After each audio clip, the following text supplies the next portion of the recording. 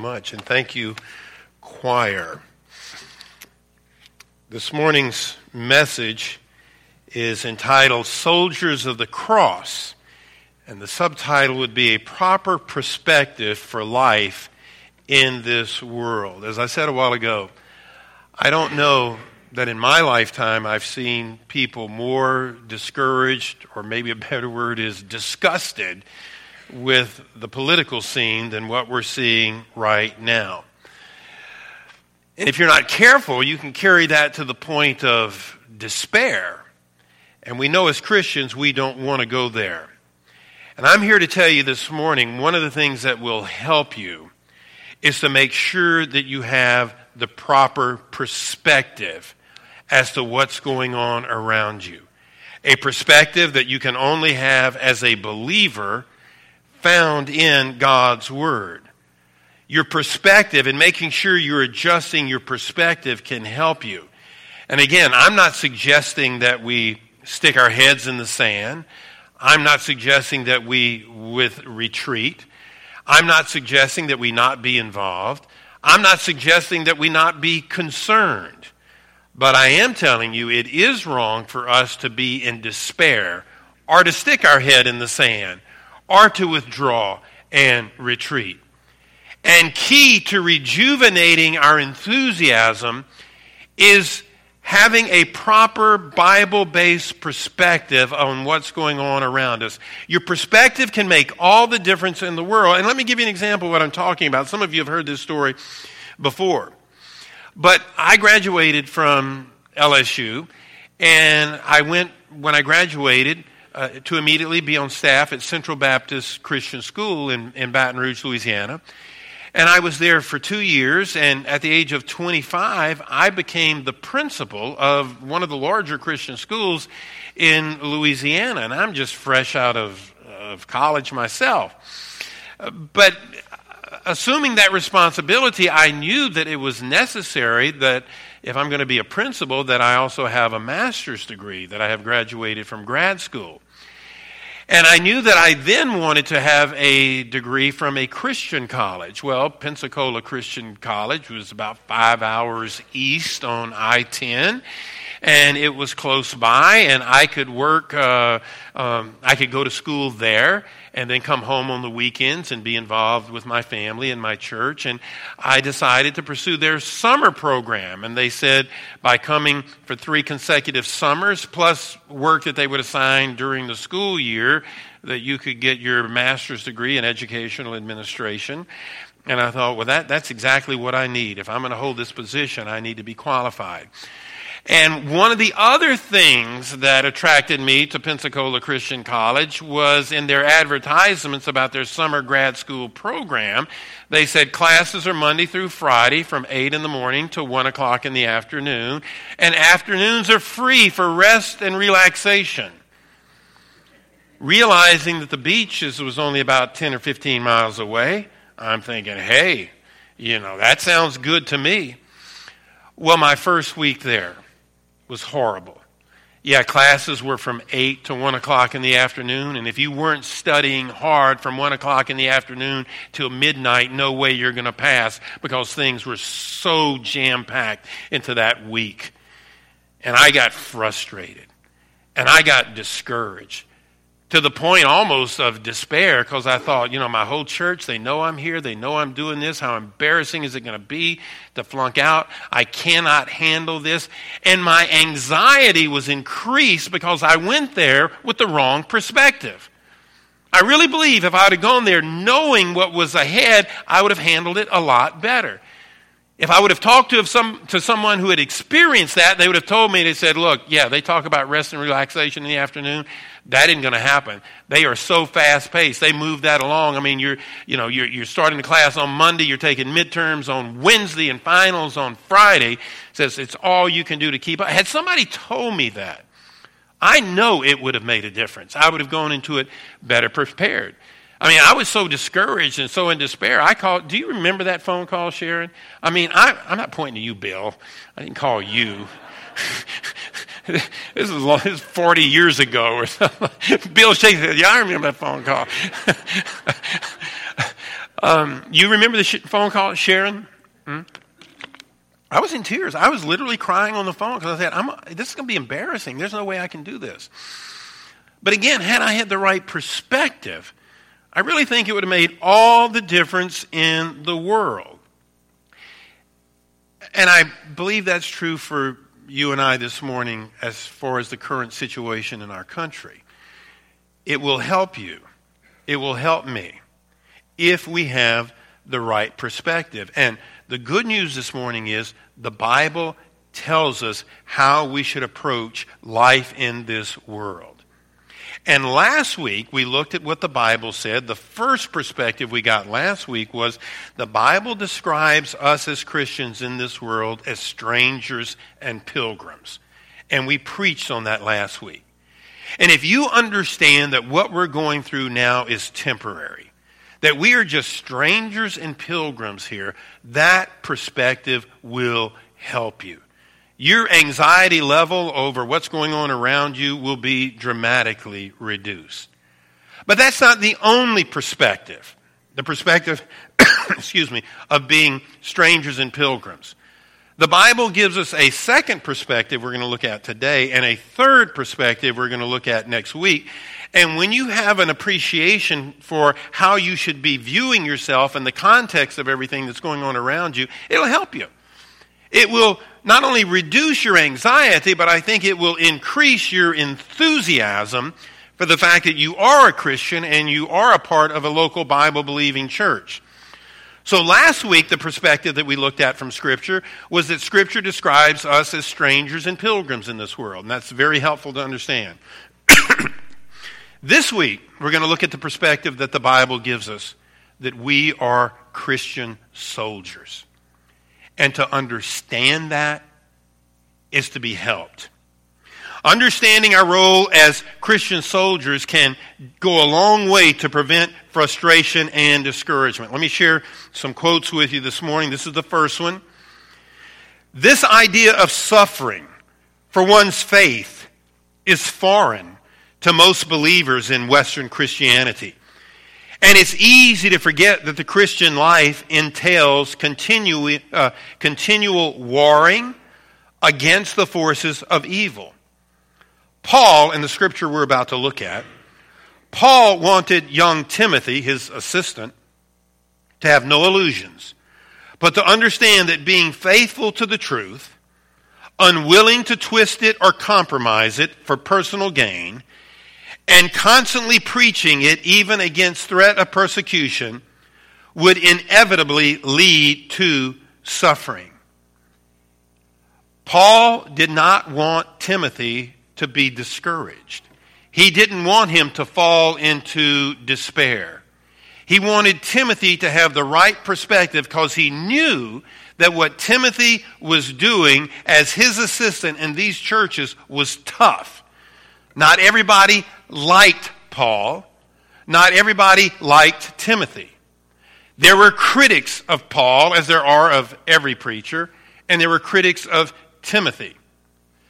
Paul, under the inspiration of God, knowing that Timothy was struggling as a young man, writes the following to him. And Paul is giving him a perspective that Timothy could understand. In 2 Timothy chapter 2, verse number 1, here's what Paul told Timothy, working on his perspective. Thou therefore, my son, be strong in the grace that is in Christ Jesus, because he knew Timothy was struggling. It doesn't say, but maybe Timothy was to the point of forget it. You know, here I am sacrificing for these people. They don't appreciate it. Here I am preaching the truth, and they're just criticizing me. People are talking behind my back. This is frustrating. You know, I'm ready to throw in the towel. There were obviously reasons why Paul had to write these words. And he says, he encourages him. And the things that thou hast heard of me among many witnesses, the same commit thou to faithful men, who shall be able to teach others also. In other words, perhaps Timothy was thinking, I'm done with this preaching, teaching stuff. This is too hard. People are talking about me. They're bad-mouthing me. They're misunderstanding me, misinterpreting my words. And Paul has said, listen, you be committed to the truth. Be committed to preaching and teaching what I have taught you. And then to put it in perspective, he says the following. He's going to use an example that Timothy would have been aware of. Thou therefore, talking to Timothy, endure hardness as a good soldier of Jesus Christ. Paul says, Timothy, yeah, what you're going through is tough. But what soldiers go through is tough. Therefore, Timothy, see yourself as a soldier. Not a Roman soldier that's occupying the country that we run into all the time. But he says, see yourself as a soldier of Jesus Christ. That's something that Timothy would have understood because, as I just said, Rome was occupying Israel at this time. And there were soldiers everywhere, garrisons of soldiers everywhere. And they would see them interacting with the people. They would see them doing drills. They would see them marching by. So when he wants to describe something that will encourage Timothy, he uses an illustration or analogy that Timothy could relate to. So he says, here's how you need to approach your job, Timothy. As a good soldier of Jesus Christ. No man that warreth, which is what Timothy was doing, not physical warfare, but spiritual warfare. No man that warreth entangleth himself with the affairs of this life, that he may please him, who hath chosen him to be let's all say it together, be a soldier. And what he spoke of Timothy is true of every one of us in this room today. As we are perplexed about what is going on around us, what's one of the perspectives that we should have? We should have the perspective that we are soldiers. It says we are soldiers of the cross. And when you understand that, and when you embrace that idea, you won't be discouraged. You'll be dedicated. You won't be in despair. You'll be committed. It'll change your entire attitude. Understand, our role as a soldier should inspire us and motivate us. Of course, we're not living at the time of Roman occupation, but we're living at the time when we see our soldiers that they inspire us. I do some weird, crazy things when I have some free time. I'm a big fan of the Texas A&M marching band. I was in marching band in high school. I was a drum major. I still get the thrill of sound of a marching band. And Texas A&M has the largest military band in the world. And they do some amazing drills and some amazing stuff. And I had some time to kill, I don't know, maybe waiting on Sharon when she's at Hobby Lobby or one of those places. And I'm watching that. And and they're a military band. And they showed them marching to their stadium, and these platoons, I guess, or battalions of the soldiers that are there at Texas A&M are marching before them. And I could see those guys marching, and their chests were kind of sticking out. And, we admire that. That inspires me. That makes me proud to be an American, to see those men with that kind of discipline and that kind of commitment. And that's how we need to see ourselves. Not as victims. Woe is me, victims. No, we don't want our soldiers to think of themselves as victims. We want them to be men who are proud and are fighting for a noble cause, and that's the way we need to see ourselves. We're not victims, oh, woe is me. No, we are soldiers of the cross. And in those verses, Paul gives Timothy some instructions that apply to you and I today, and we need to take them to heart. So let's look at them. 3 instructions this morning when we consider the fact that we are soldiers of the cross. Number 1, as a Christian soldier, we must endure hardness. We need to expect hardness. We need to be willing to suffer and struggle. He didn't tell Timothy, I'm so sorry, man. You're just going through a streak of bad luck, and hopefully it'll get over with. No, he says, Timothy, endure it. Endure the hardness. And he's teaching Timothy that soldiers will experience discomfort. Soldiers are going to experience discomfort. Soldiers are going to experience when they're out on the battlefield sometimes hunger, sometimes bitter cold, sometimes excessive heat, sometimes sleep deprivation. That's what a soldier knows he's in for when he goes to battle. It's going to be tough. You read about the battles in Europe during World War II and the extreme cold sometime that they had to endure. When Paul was telling Timothy to endure hardness, he's telling us too that Christian soldiers are often going to experience the discomfort of a hostile world. And we shouldn't think it a strange thing when people make fun of us and entertainers make fun of us and people think that Christians are the trouble with this world. Soldiers experience discomfort. When you have the perspective that you're going to experience discomfort, you're not going to be discouraged. You're not going to be in despair. And soldiers, we know, will experience sometimes injury. Soldiers often suffer serious injuries. We've got a lot of veterans in this room. And maybe some of you experienced injury there serving our country. We know one of our very own, Brother Paul Cody, who is now being treated for things related to his serious injuries there in Afghanistan, Jaleesa's husband. I mean, he is fortunate to be alive, folks. And he is more fortunate to have his leg. And thankfully, he has his life and his leg. But he is going to suffer a lifetime. He will never be what he would have been had he not been a soldier of the United States Army defending us against some of the most heinous people that have ever walked the face of the earth. And we have to understand that with us, there's going to be some injuries sometime. Thankfully, in our Western culture, we're not being persecuted so much or being beat up or burned at the stake as people in the Eastern countries are. But, it's still no fun to be made fun of or to lose your job because you have certain convictions. We're going to experience discomfort. We're going to experience injury. People may mock us. People may make fun of us. People may ridicule us. People may even have contempt for us. And if you don't understand what's going on, you could be very discouraged.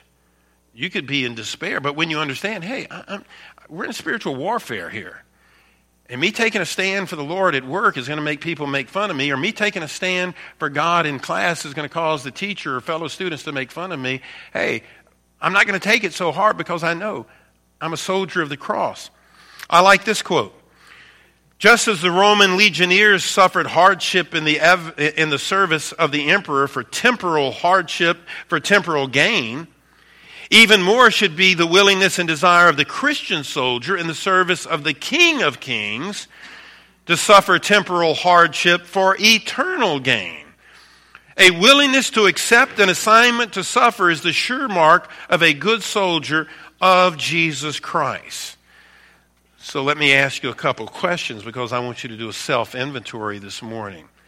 You are a soldier already if you're saved, but are you a good soldier?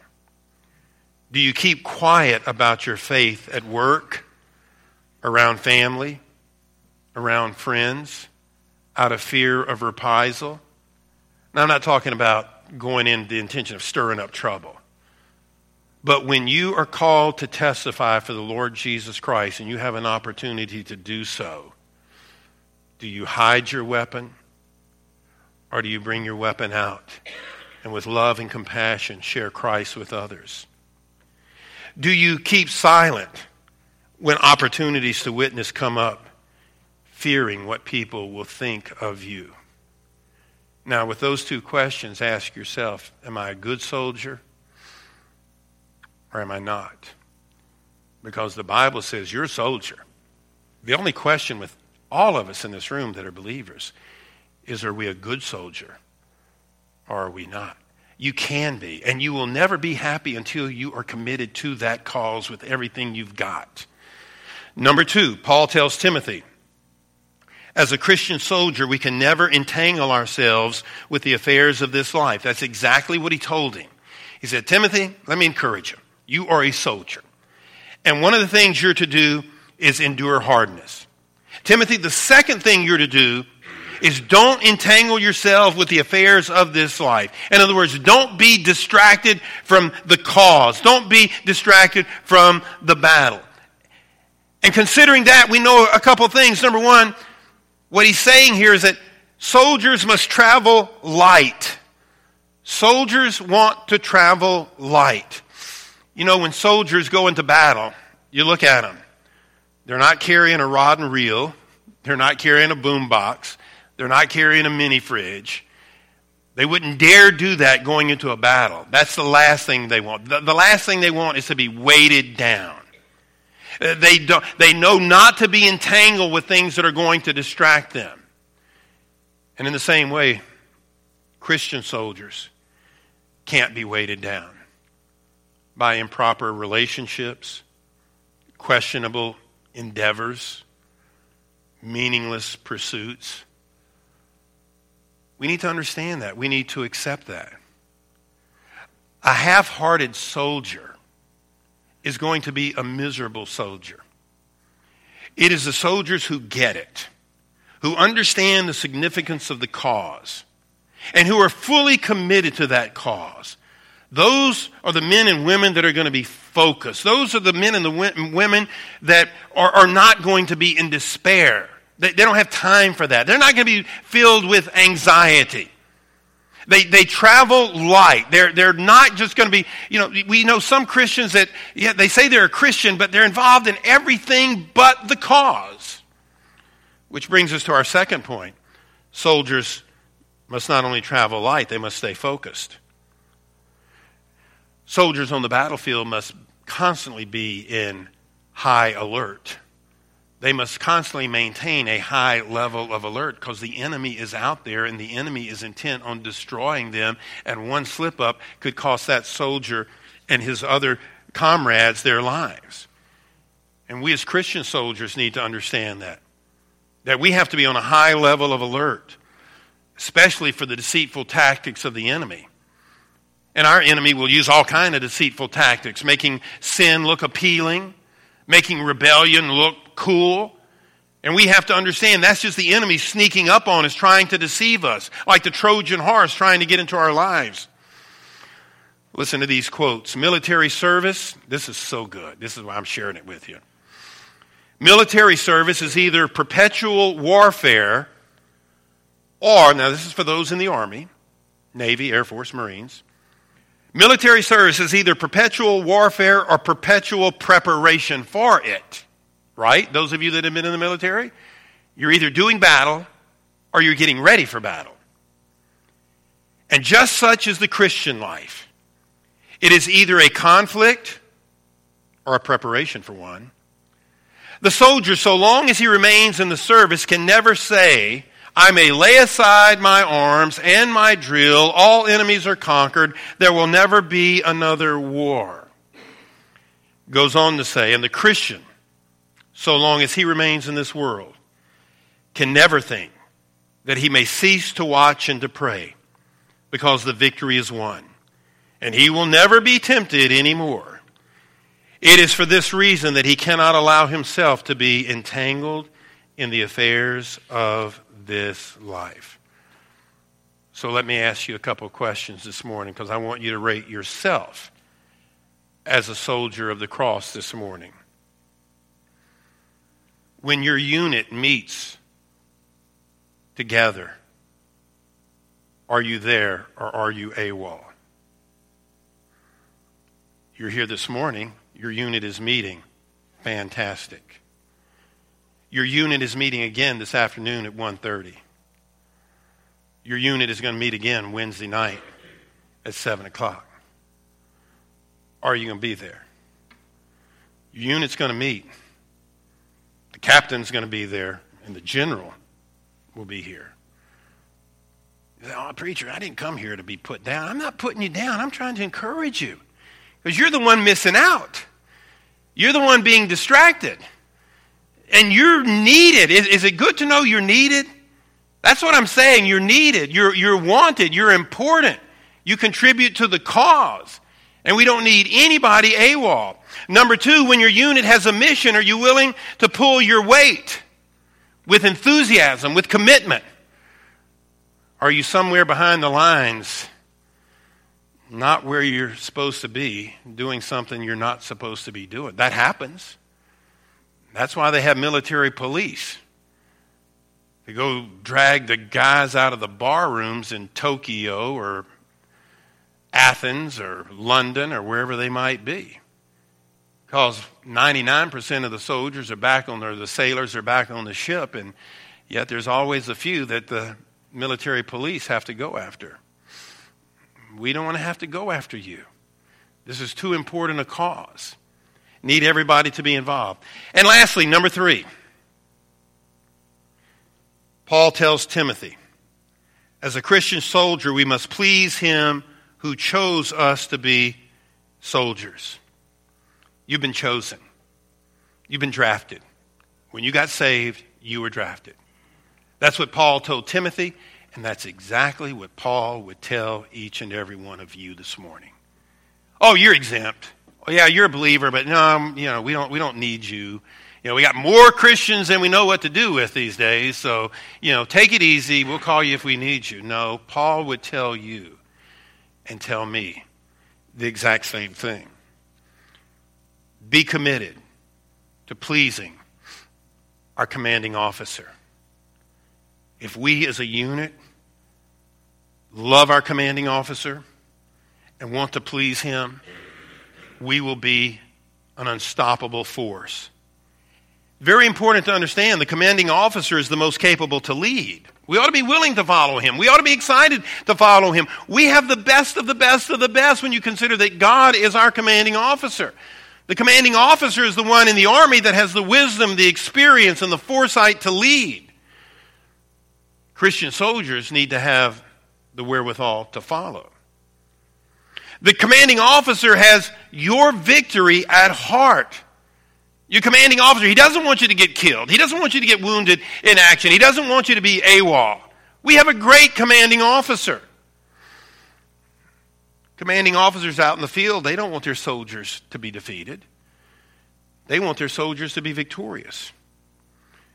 And our commanding officer will do everything in his power to make you, and our unit, if you will, as we're calling it this morning, will do everything in his power to help us succeed. He doesn't want to come to Mayo and see us wiped out.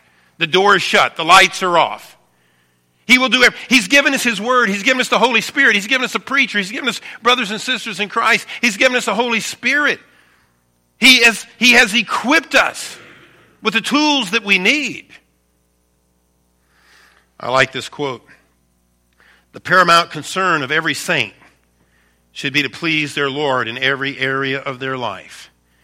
And remember that you can't always be a people pleaser and God pleaser at the same time. There's folks in this room that need to understand that and learn that lesson. You can't have it both ways. Oftentimes being a God pleaser is going to put you at odds with unsaved people and even, sadly, backslidden Christians. It is impossible to serve two commanders, just as it is impossible to serve two masters. So let me ask you a question for the third time. Is it your great goal to please your commanding officer? Are you more interested in just doing what you want to do and pleasing him when it's convenient? Do you faithfully review your commanding officer's commands and directions in his manual? We have one. Do you faithfully express your gratitude and your appreciation to the commanding officer? Or are you one that's more often than not just griping, grousing, belly aching, and complaining? Let me close with this. I thought this was an interesting little story. I just want to read it to you. It's a brief story. It's called Fishing in a Tub. And it's based on the passage we just read, endure hardness as a good soldier. This gentleman says, and I can kind of relate to this, and some of you can too. He says, the other day I read about a man who decided that his weekly fishing excursion was costing him too much money and causing him too much work.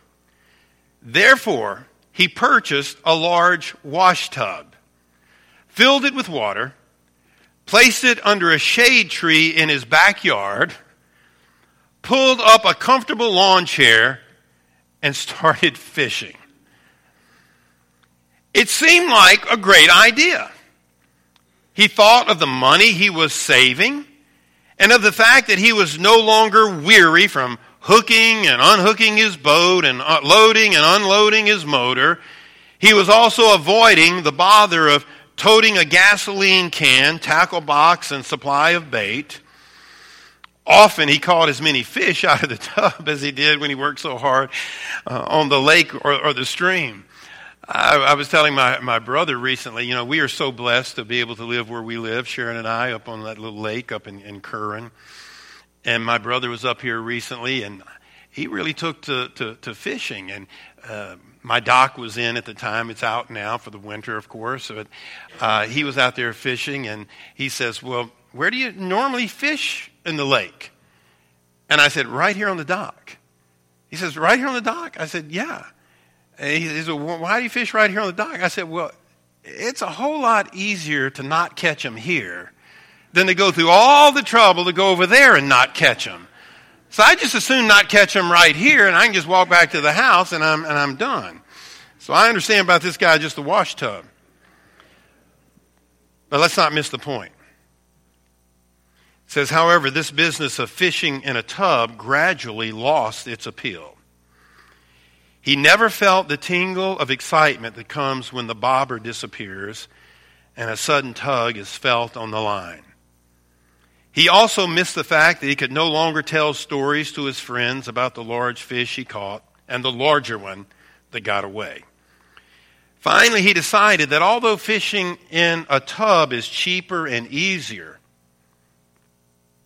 it is not nearly as rewarding as going to a lake or a stream. Christians who are primarily concerned with relaxation and ease will soon find that life without discipleship and zealous service is not very rewarding. It's like fishing in a tub.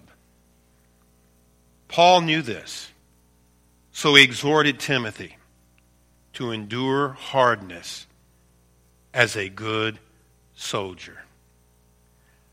This is the kind of Christian life that pays dividends and produces inner joy and satisfaction.